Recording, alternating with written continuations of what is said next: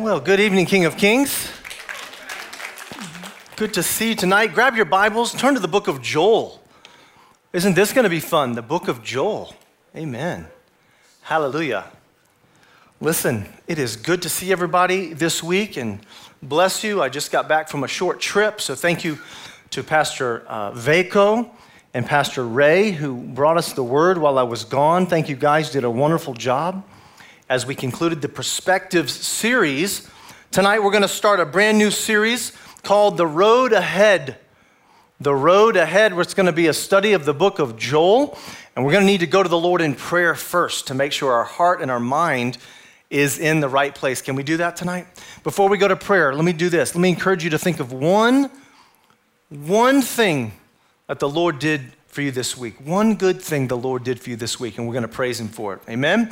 Father, we love you today. In the name of Yeshua, we want to bask in your presence today. We want your word to come to life in our hearts. We need help tonight to dive into the word and to glean all of the richness that you intend for us tonight as we set the stage for this series, as we embark on understanding some of the prophetic words and how they impact us today, God. We thank you for the good things that you've done for us this week. Let our perspective be honoring and revering of your great name and how much you think of us. You're a good God. You're a good Father, and we say thank you for your word tonight. In Yeshua's name we pray. Amen. Amen. Well, welcome back to the congregation. Welcome all of you watching online tonight as well, all around the world, King's Community Live, Facebook Live, YouTube, or whatever platform you happen to be watching on. Welcome back to King of Kings Community. Let me also just remind everybody, come join us at our discipleship classes this Wednesday night, 6 p.m. There's a couple of classes to choose from. This week, Pastor Mike is teaching one of the classes, and I'm teaching the other one, okay? So you'll get to dive right into the Word of God with us. It's going to be a lot of fun. And one of the things that drove us to look at this particular book of the Bible is really about the days we're in. We were taking some inventory, as our executive team often does, about not only this congregation, but also the other congregations in the King of Kings family. We were noticing that there was some strength in the fivefold ministry areas, and then there's some areas that weren't as strong that we want to strengthen. I think that's our calling to do it. Of course, we've been strong by the grace of God in some roles like the apostolic roles and the pastoral roles, the teacher, sometimes even the evangelist, although I think we need a little bit strengthening in our impartational evangelistic giftings. But one of the areas that has been the weakest that we want to continue to work on and strengthen is that of the prophetic word. You see, it's one of the fivefold level giftings of God that is really a governmental level gifting that has the ability to not only give prophetic words, but to impart the prophetic gifting to other people. And so that's what led us to study a few of the prophetic books, and we're going to start with the book of Joel. I also just want to say thank you to Pastor Wayne and Ann as they are traveling on behalf of the ministry. And let's keep Pastor Vaco and Ula in mind. They had to take an unplanned visit to Finland to care for their parents, okay? So we want to keep them in prayer today as well. So let's start this new series together, The Road Ahead. So you might say, well, where are we heading? Well, certainly the times we are entering, they will demand that we hear from the Lord much more closely and clearly than ever before. Can I get an amen to that? Where we're headed, guys, the road we're headed on is going to demand that not only do we know the Word of God, and not only do we walk in the fruit of the Spirit and in His power, but it's also going to demand that we listen to the voice of God in His unique ways that He's going to lead us, because we've never been this way before. Now you might say, well, what doesn't Solomon say there's nothing new under the sun? Well, he does say that, but that doesn't mean you've been there before. He's been there before, but doesn't mean you have. And so we all always want to be in a place of humility before the Lord. And so the times ahead of us, even the times we're in now, I think they demand that we learn to listen to the Lord more closely and clearly, and we really need the prophetic voice to be free to speak in the congregation of the new covenant age. You see the rise of darkness in the world. That's easy to see. Rumors of war. Come on. Have there not been rumors of war this week? Right? What about Russia and Ukraine and all that's going on there? Who knows what's about to happen? Certainly rumors of war. The rise of anti-Semitism. You want to know why Israel is going to jump from 9 million people to 12 million people in the next 15 years? Our infrastructure is not ready for that. It's not even ready for the 9 million we have. Why is it going to jump? Because of anti-Semitism is growing again in the world. You know, after World War II, the Spirit of God was able to put it back a little bit, but now the enemy's tactics are making it rise again. How about technology? It's moving faster, changing faster than you can ever imagine, and yet it's not just the technology, because there's nothing wrong with the technology. It's the perversion of the technology, right? It's happening more than ever before. It used to be that you had to try to go get evil. Not now. Evil is aggressively hunting you down now, no matter what you're doing. You think you're innocently checking an email. No, evil will try to find you. You think you're watching a show? No, it will find you. There will be an agenda of the demonic that will try to find you, no matter what it is you're trying to do in technology. That's because of the age that we're living in today. We're seeing the rise of the control of governments. We're seeing people start to kick back on that now. We're going to, over the next couple of months, we're going to see what happens. We're going to just kind of observe and pray and wait and listen to the Lord. But things are happening in the world today. And when this happens, we know that the love of many will grow cold. And that's not a good thing, but it is a sign of the times. As a matter of fact, speaking of a time just before he returns, Yeshua says this to the disciples, Matthew chapter 24, verse 3. As Yeshua was sitting on the Mount of Olives, the disciples came to him privately. Tell us, they said, when will this happen? And what will be the sign of your coming and of the end of the age? And Yeshua answered, watch out that no one deceives you, for many will come in my name, claiming I am the Messiah, and will deceive many.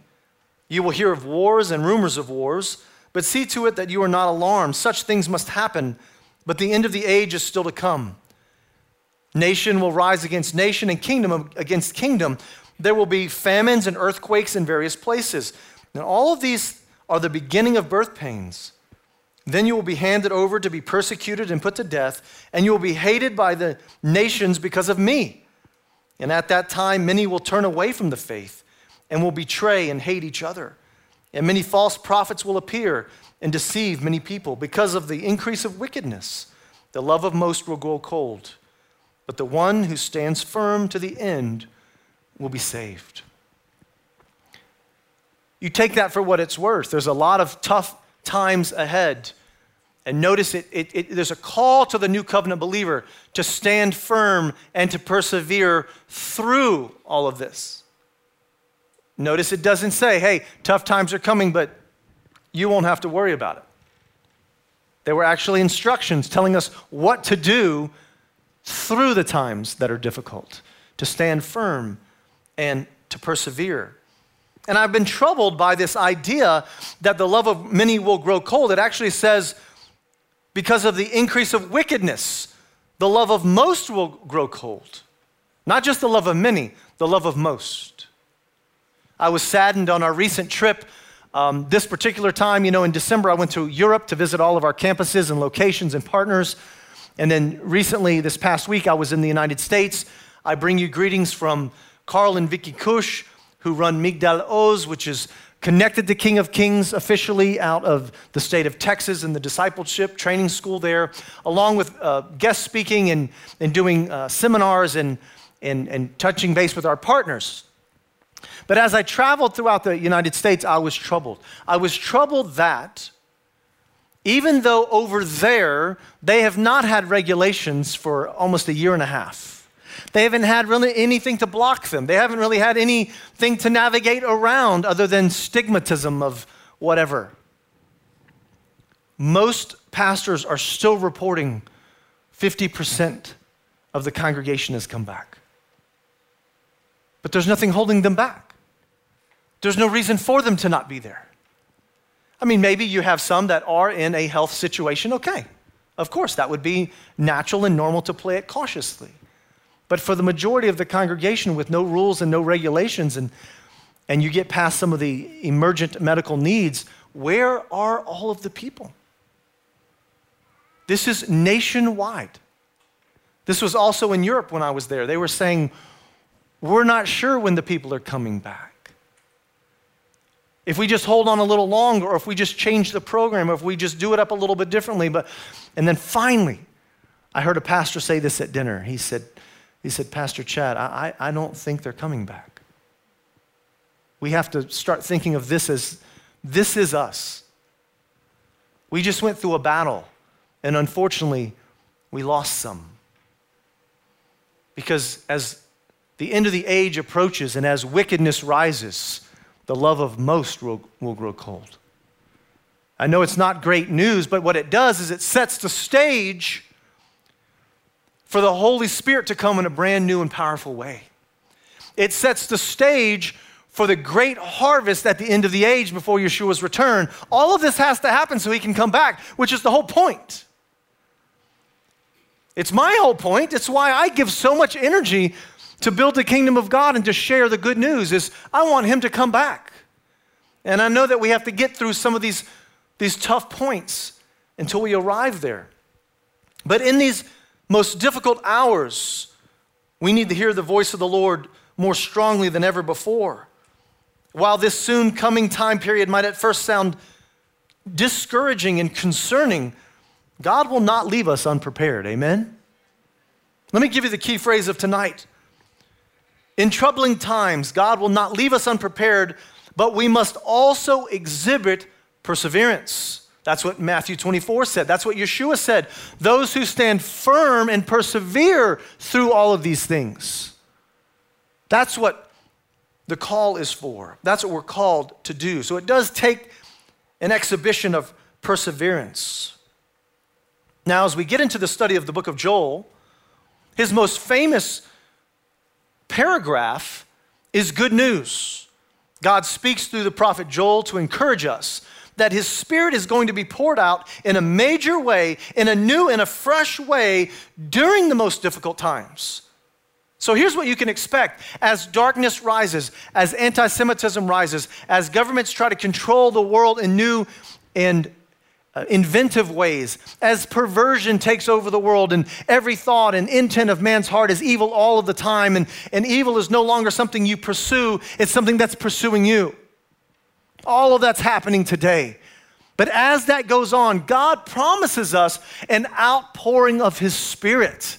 Something new, something fresh, something we have not experienced before, that his giftings and his callings and his power of the Holy Spirit will flow through us more brightly than ever before and more strongly than we've ever experienced. Are you excited for that time period? I'm kind of tired, if I can just be honest. Can I just be really raw and honest for a second? I'm a little bit tired of the phase we were in where we really did congregation and church life really well. You know why? Because I wasn't that impressed with it. I'm glad we do it well because we seek to do everything well because the King is worthy of excellence. But I'm tired of the time period where that's all we do. And I'm ready for the time period where God gives us a fresh taste of his Spirit again. Like he's always wanted to do. It's not him, it's us. And he pours out on us in power like the apostles got to live in. Who wants to live in the apostle type power? That's the time period I'm ready for. But to get that, you have to take the other. And the other is some trying times. But God will not leave us unprepared. This is what Joel says in chapter 2, verse 28 to 31. He says, "And afterward, I will pour out my Spirit on all people. Your sons and your daughters will prophesy. Your old men will dream dreams. Your young men will see visions. Even on my servants, both men and women, I will pour out my Spirit in those days. I will show wonders in the heavens and on the earth. Blood and fire and billows of smoke. The sun will be turned to darkness and the moon to blood before the coming of the great and dreadful day of the Lord." So that's good news. Everybody gets it, right? My Spirit's going to be poured out on all people. Your sons are going to get it. Amen. My son is going to be bar mitzvahed next week. Very exciting. If anybody wants to join us, 5 o'clock Saturday in the Celebration Center, come. If you've never tasted of a Messianic bar mitzvah, come and enjoy.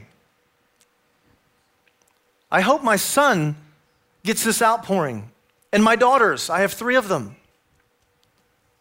Your old men will dream dreams. I do that. That's how you know you crossed over, folks. You were a young man because you used to see visions.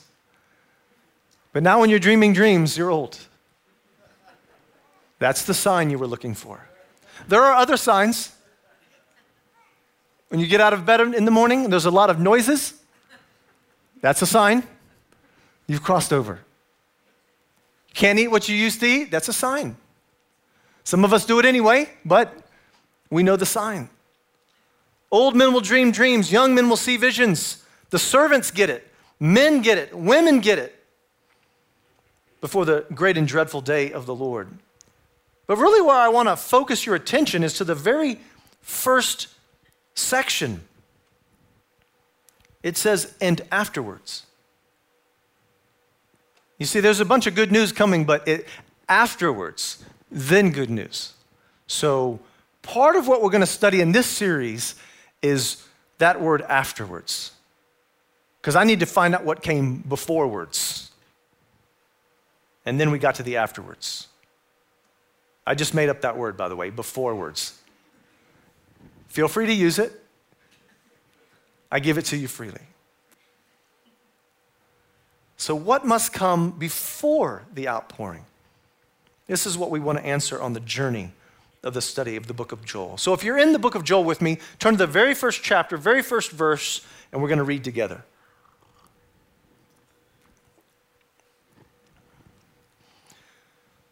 The word of the Lord that came to Joel, or in Hebrew you would say Yoel, it means Jehovah is God. Son of Pethuel, or in Hebrew, Pethuel, the vision of God. Hear this, you elders, listen all who live in the land. Has anything like this ever happened in your days or in the days of your ancestors? Tell it to your children, and let your children tell it to their children, and their children to the next generation. And you say, Pastor, I didn't get a lot out of that first section. Oh, you will. There is a lot going on there that we're about to dive into tonight. First of all, we don't know a whole lot about Yoel or Joel. We really also don't know a lot about his father. But what we do see is that the prophecy is addressed to the elders, which should catch our eye a little bit, because normally when a prophet speaks, the first thing he does is he tells us who the king is, right? Joel doesn't do that. He doesn't even tell us who the king is, not here and not anywhere. And that caught my eye. He says to the elders, there's no mention of a king. There's no mention of a king in Israel or who used to be king or who's about to be king. There's no mention of king at all, which is really unusual for the prophetic books. As a matter of fact, let me read you a section from a commentary that also focused in on this particular unique characteristic of Joel. It had to do with, how do you date Joel? When was Joel written? And this is part of the clue. It says, during the writing of the book of Joel, this remains one of the most difficult tasks to date it of the Old Testament scholars, because unlike most prophetic writers, Joel gives no explicit indication of his time period. In particular, Joel refrained from mentioning the current ruling kings.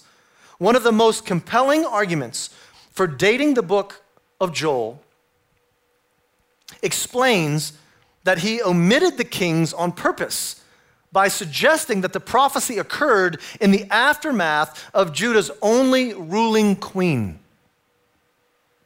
Did you know Israel had a ruling queen?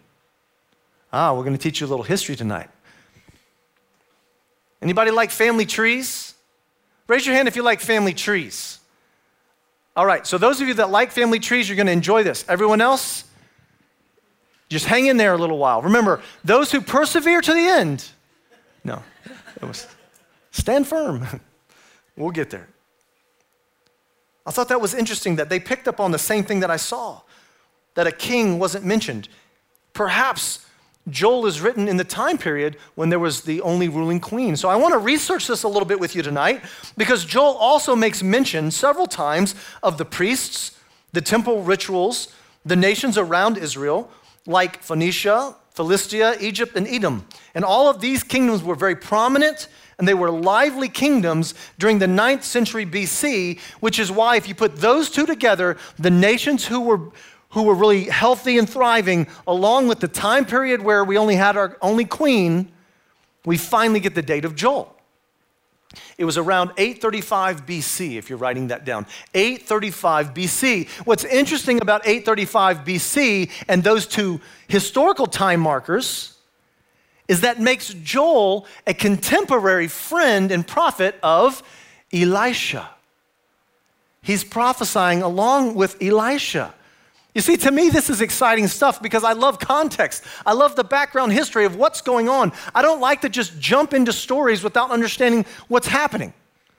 And I certainly don't want to try to interpret prophetic books without understanding what's going on in the story, because that takes us on weird theological rabbit trails. But I think if we understand the story and the backdrop, then when we listen to what Joel has to say from the Spirit of God, we'll understand a little bit more about how it applies, not only to the day of the writing, but how it can apply to us today. So he's a contemporary of Elisha. Now, you might say, well, how come we don't hear more about Joel and we hear so much about Elisha? Probably because Elisha is Elisha. He's the main guy. He's the head honcho prophet, right? He was the student of Elijah. Remember, Elisha got the double portion anointing. Remember that whole story?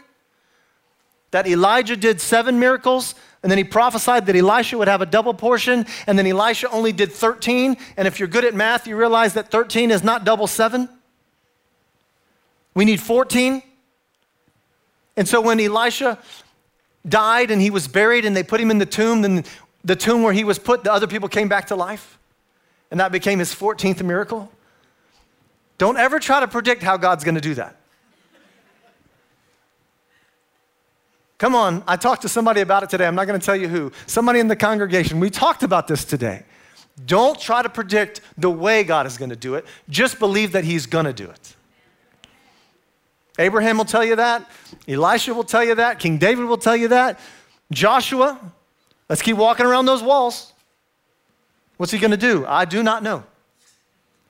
He's going to do it. I just don't know what he's going to do. Same thing here with Elisha. So that's probably why Joel doesn't get a lot of airtime, because you have the big man on campus, Elisha, kind of directing the prophetic word over Israel at the time. But this is an important word enough that Joel gets in, right? And I think it was such a good word that we needed. But let's go back to this idea of what's going on in Israel. And why is there no king? Well, first of all, after Saul, the Bible says that God stripped the kingdom away from Saul. He gave it to King David. If you're new to the Bible, you need to go back and read the books of Samuel and Kings and Chronicles. You'll catch up with me. If you feel like I'm going a little ahead of you, probably am if you're new. That's okay. Feel free to write me an email. I'll answer any questions you have.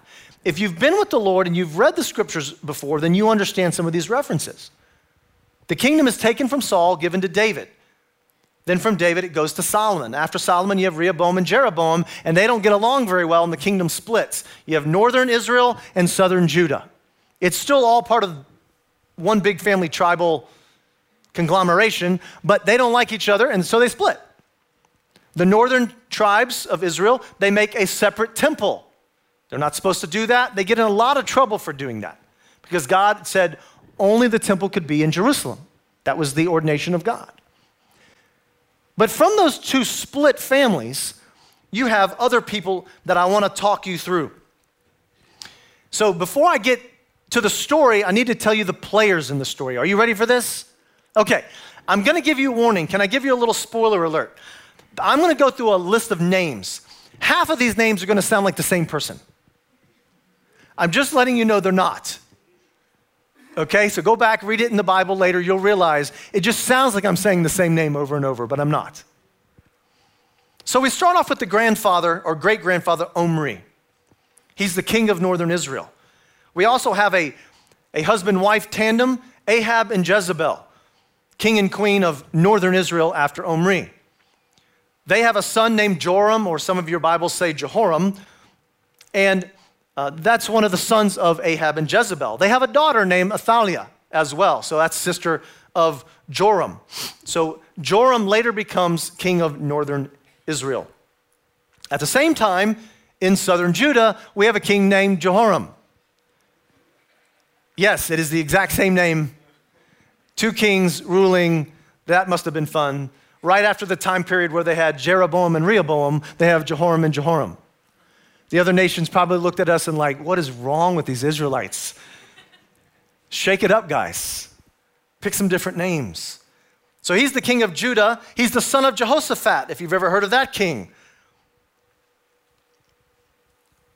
But Athaliah, the daughter of Ahab and Jezebel, she's the sister of the first Jehoram, northern Israel. She leaves her family and she marries Jehoram of southern Judah, the king of Judah. So she has a brother named Jehoram and a husband named Jehoram.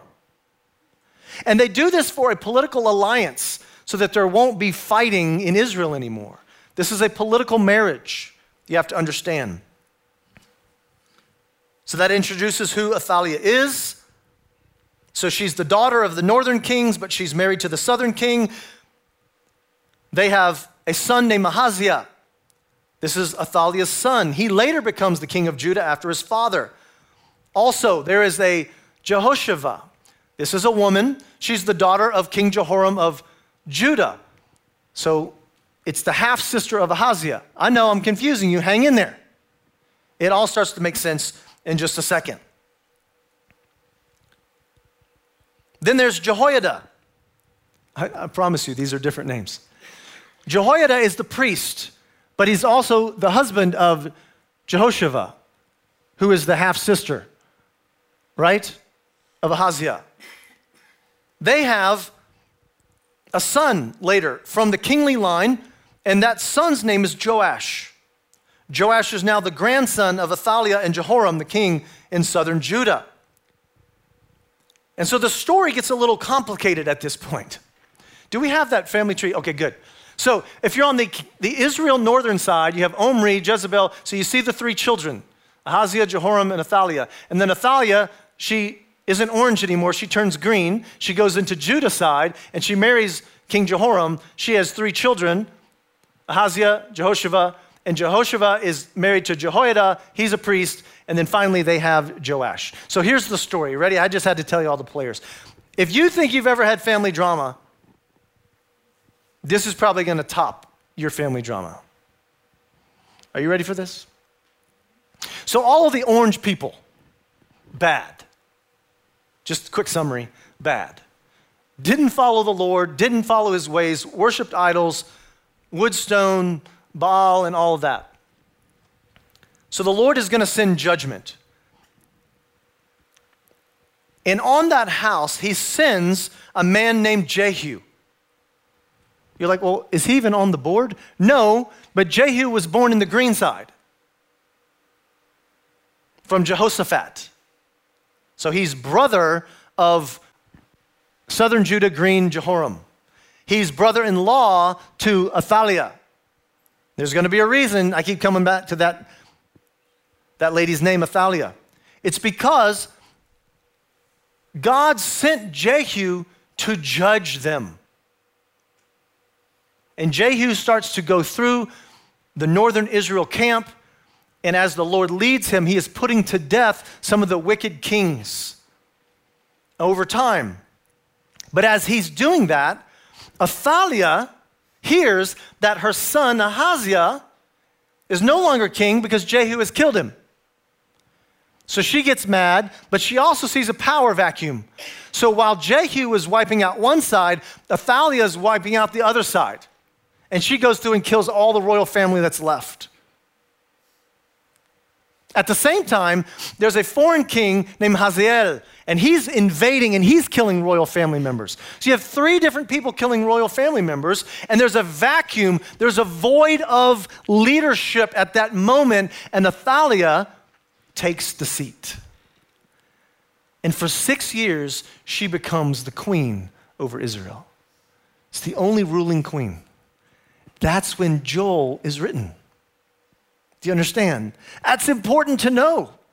It's important to know all of the drama that's going on. It's important to know the judgments of God and why those judgments are happening, because we don't get to chapter 2, verse 28, and I will pour out my spirit on all flesh and on all people. We don't start there.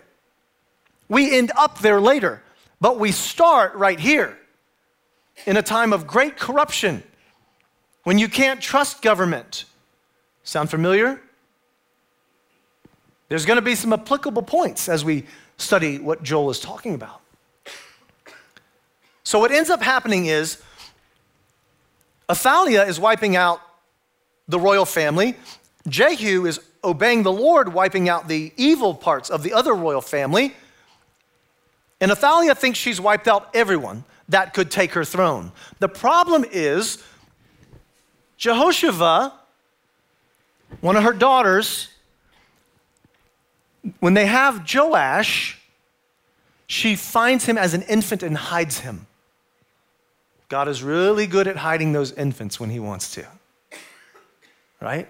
Think of Moses, we think of Yeshua himself. But Joash is one of the ones. And the person that actually hid him was Jehoiada, the priest. For 6 years, can you imagine this? Jehoiada hid the baby inside the temple, and Athaliah, the wicked queen who took the throne, never knew about it, showing you how often she went to the temple. And on the baby Joash's 7th birthday, Jehoiada gathers all the priests, all of the temple guards, and all of the guards faithful to the Lord, and he lays out a plan that they are now going to announce there's a new king in Israel. Can you imagine this? What a family drama. And so Jehoiada the priest does it. They blow the trumpets, and when Athaliah is not sitting on the throne, they put the little child on the throne. And she says, I hear trumpets, but it's the trumpet blast of the king. And there is no king, because I'm the queen, and I'm not there. So she gets her little party, and they run over, and they realize we're in trouble. We took the throne that wasn't ours. Joash is actually in the royal line. It's his throne. And yes, he's 7 years old. You ever wonder how wicked a government can get when the people would prefer a 7-year-old over your rule? That's how wicked Israel had become. It's in this story that Joel is prophesying. As a matter of fact, it says, 1 Kings chapter 19, verse 17, Jehu will put to death anyone who escapes the sword of Hazael, and Elisha will put to death anyone who escapes the sword of Jehu. Jehu goes throughout the kingdom, killing the royal family. He even is part of the killing of Jezebel. You might remember that name as well. 2 Kings 11, it says, when Athaliah, the mother of Ahaziah, saw that her son was dead, because Jehu killed him, she proceeded to destroy the whole royal family. But Jehoshaphat, the daughter of King Jehoram, the sister of Ahaziah, this is her stepdaughter now, took Joash, the son of Ahaziah, and stole him away from among the royal princes who were about to be murdered. She put him and his nurse in a bedroom to hide him from Athaliah, so he was not killed. He remained hidden with the nurse at the temple of the Lord for 6 years while Athaliah ruled the land. And that's how you know the time period of Joel. No king, because it was during Athaliah's rule and Elisha's prophetic ministry. 2 Kings chapter 10, 32, it says, in those days the Lord began to reduce the size of Israel. Hazael overpowered the Israelites throughout their territory. So now with the full background underneath us, we can then understand the word of judgment that is coming. It says, never has this happened before, never will it happen again. Tell it to your children and to their children. So what is the judgment? Joel chapter 1, verse 4 through 6. What the locust swarm has left, the great locust has eaten. What the great locust has left, the young locust has eaten. What the young locusts have left, other locusts have eaten. Wake up, you drunkards, and weep. Wail, all you drinkers of wine. Wail because of the new wine. For it has been snatched from your lips. A nation has invaded my land, a mighty army without number. It has the teeth of a lion, the fangs of a lioness. Remember what the other scripture said. Whoever Elisha doesn't kill, Jehu will. And whoever Jehu doesn't kill, Ahaziel will.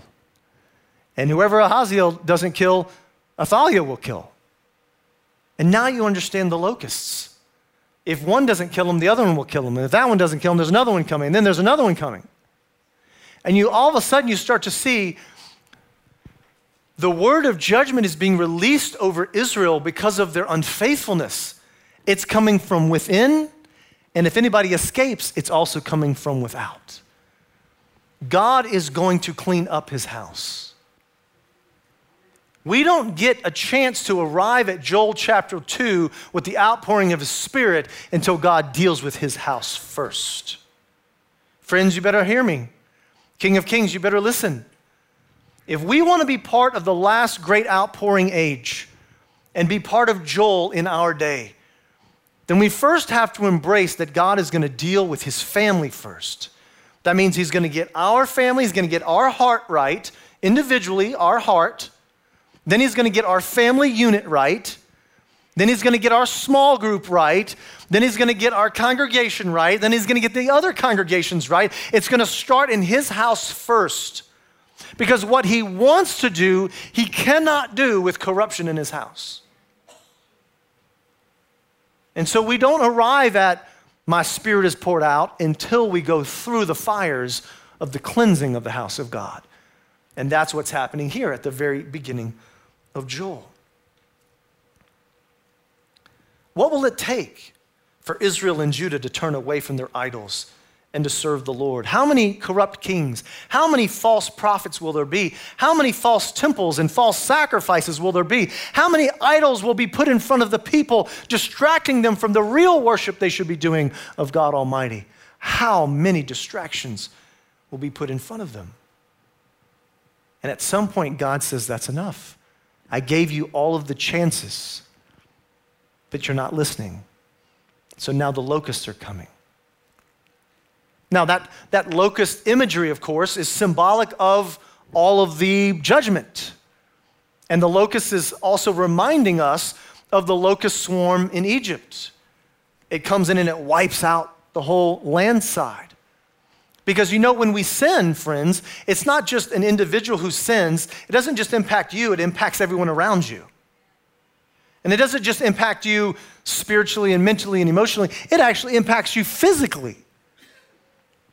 That's what sin does. It's a decaying element in our life, and it touches even the physical world. When Adam and Eve sinned, the physical world was touched. It wasn't just Adam and Eve. And the same thing is happening to Israel here. We end tonight with Joel's instructions. Joel chapter 1, verse 13 through 15. Worship team, you can make your way forward. He doesn't just leave us with bad news and this backdrop of great corruption in Israel, and this locust will kill it, and if they don't kill it, then another locust will kill it, and it's just all bad news and no one will survive. No, that's not what he leaves us with by the time we get to the end of chapter 1. He gives us the prescription, and it's the same prescription for today. He says, put on sackcloth, you priests, and mourn, wail, you who minister before the altar. Come, spend the night in sackcloth, you who minister before my God. For the grain offerings and drink offerings are withheld from the house of your God. Declare a holy fast, call a sacred assembly, summon the elders and all who live in the land to the house of the Lord your God, and cry out to the Lord. Alas for that day, for the day of the Lord is near. it will come like destruction from the Almighty. So we know what to do. We have to get our life straight first, our family life straight first, our congregational life straight first, because the judgment is going to start in the house of God first. We know that.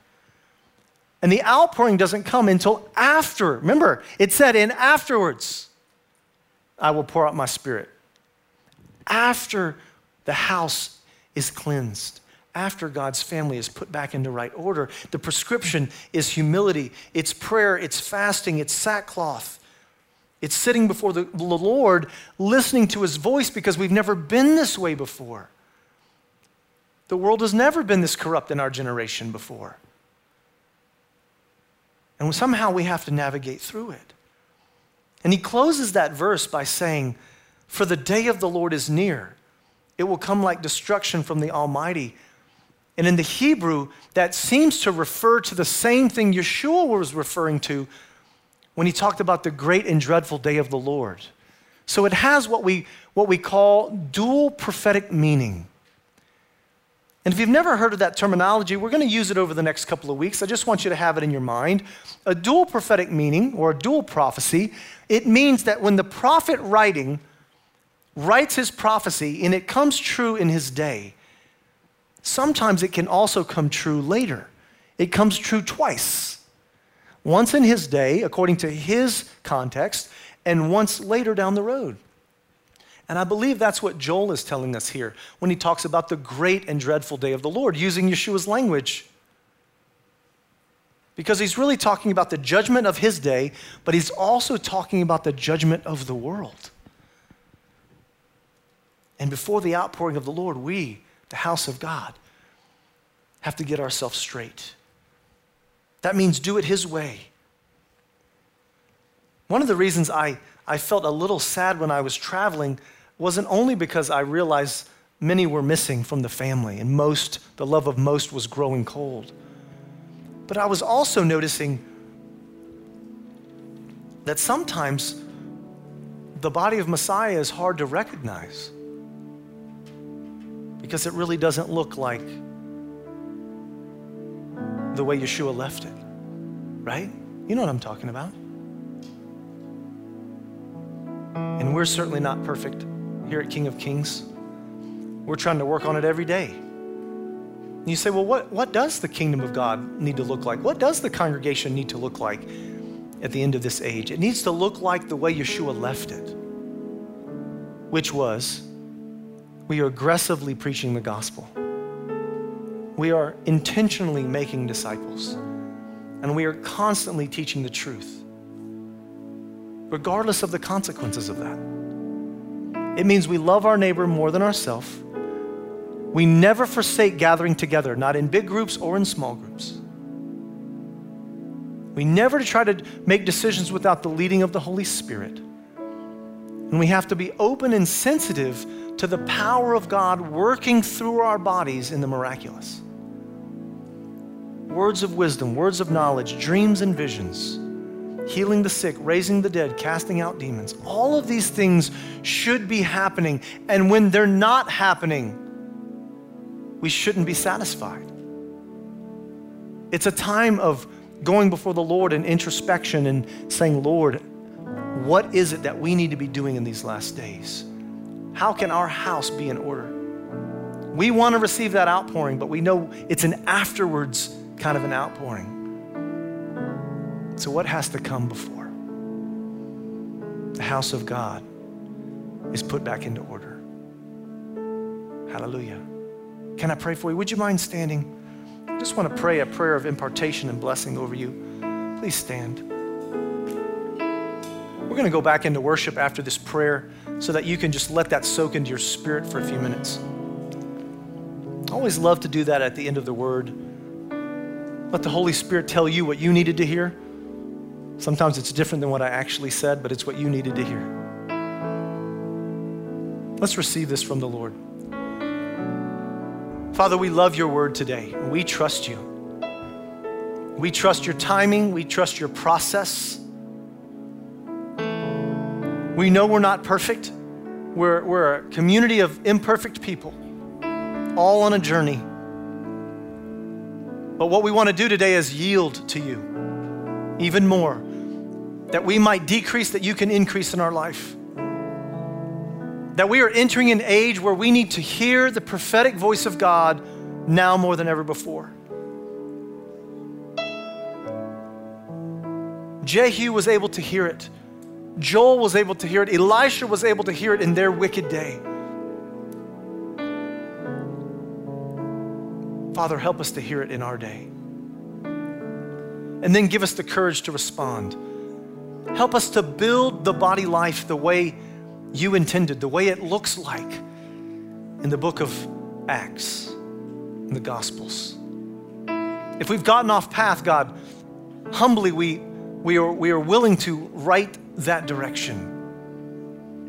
If we've treated others wrongly, bring it to our attention that we might reconcile.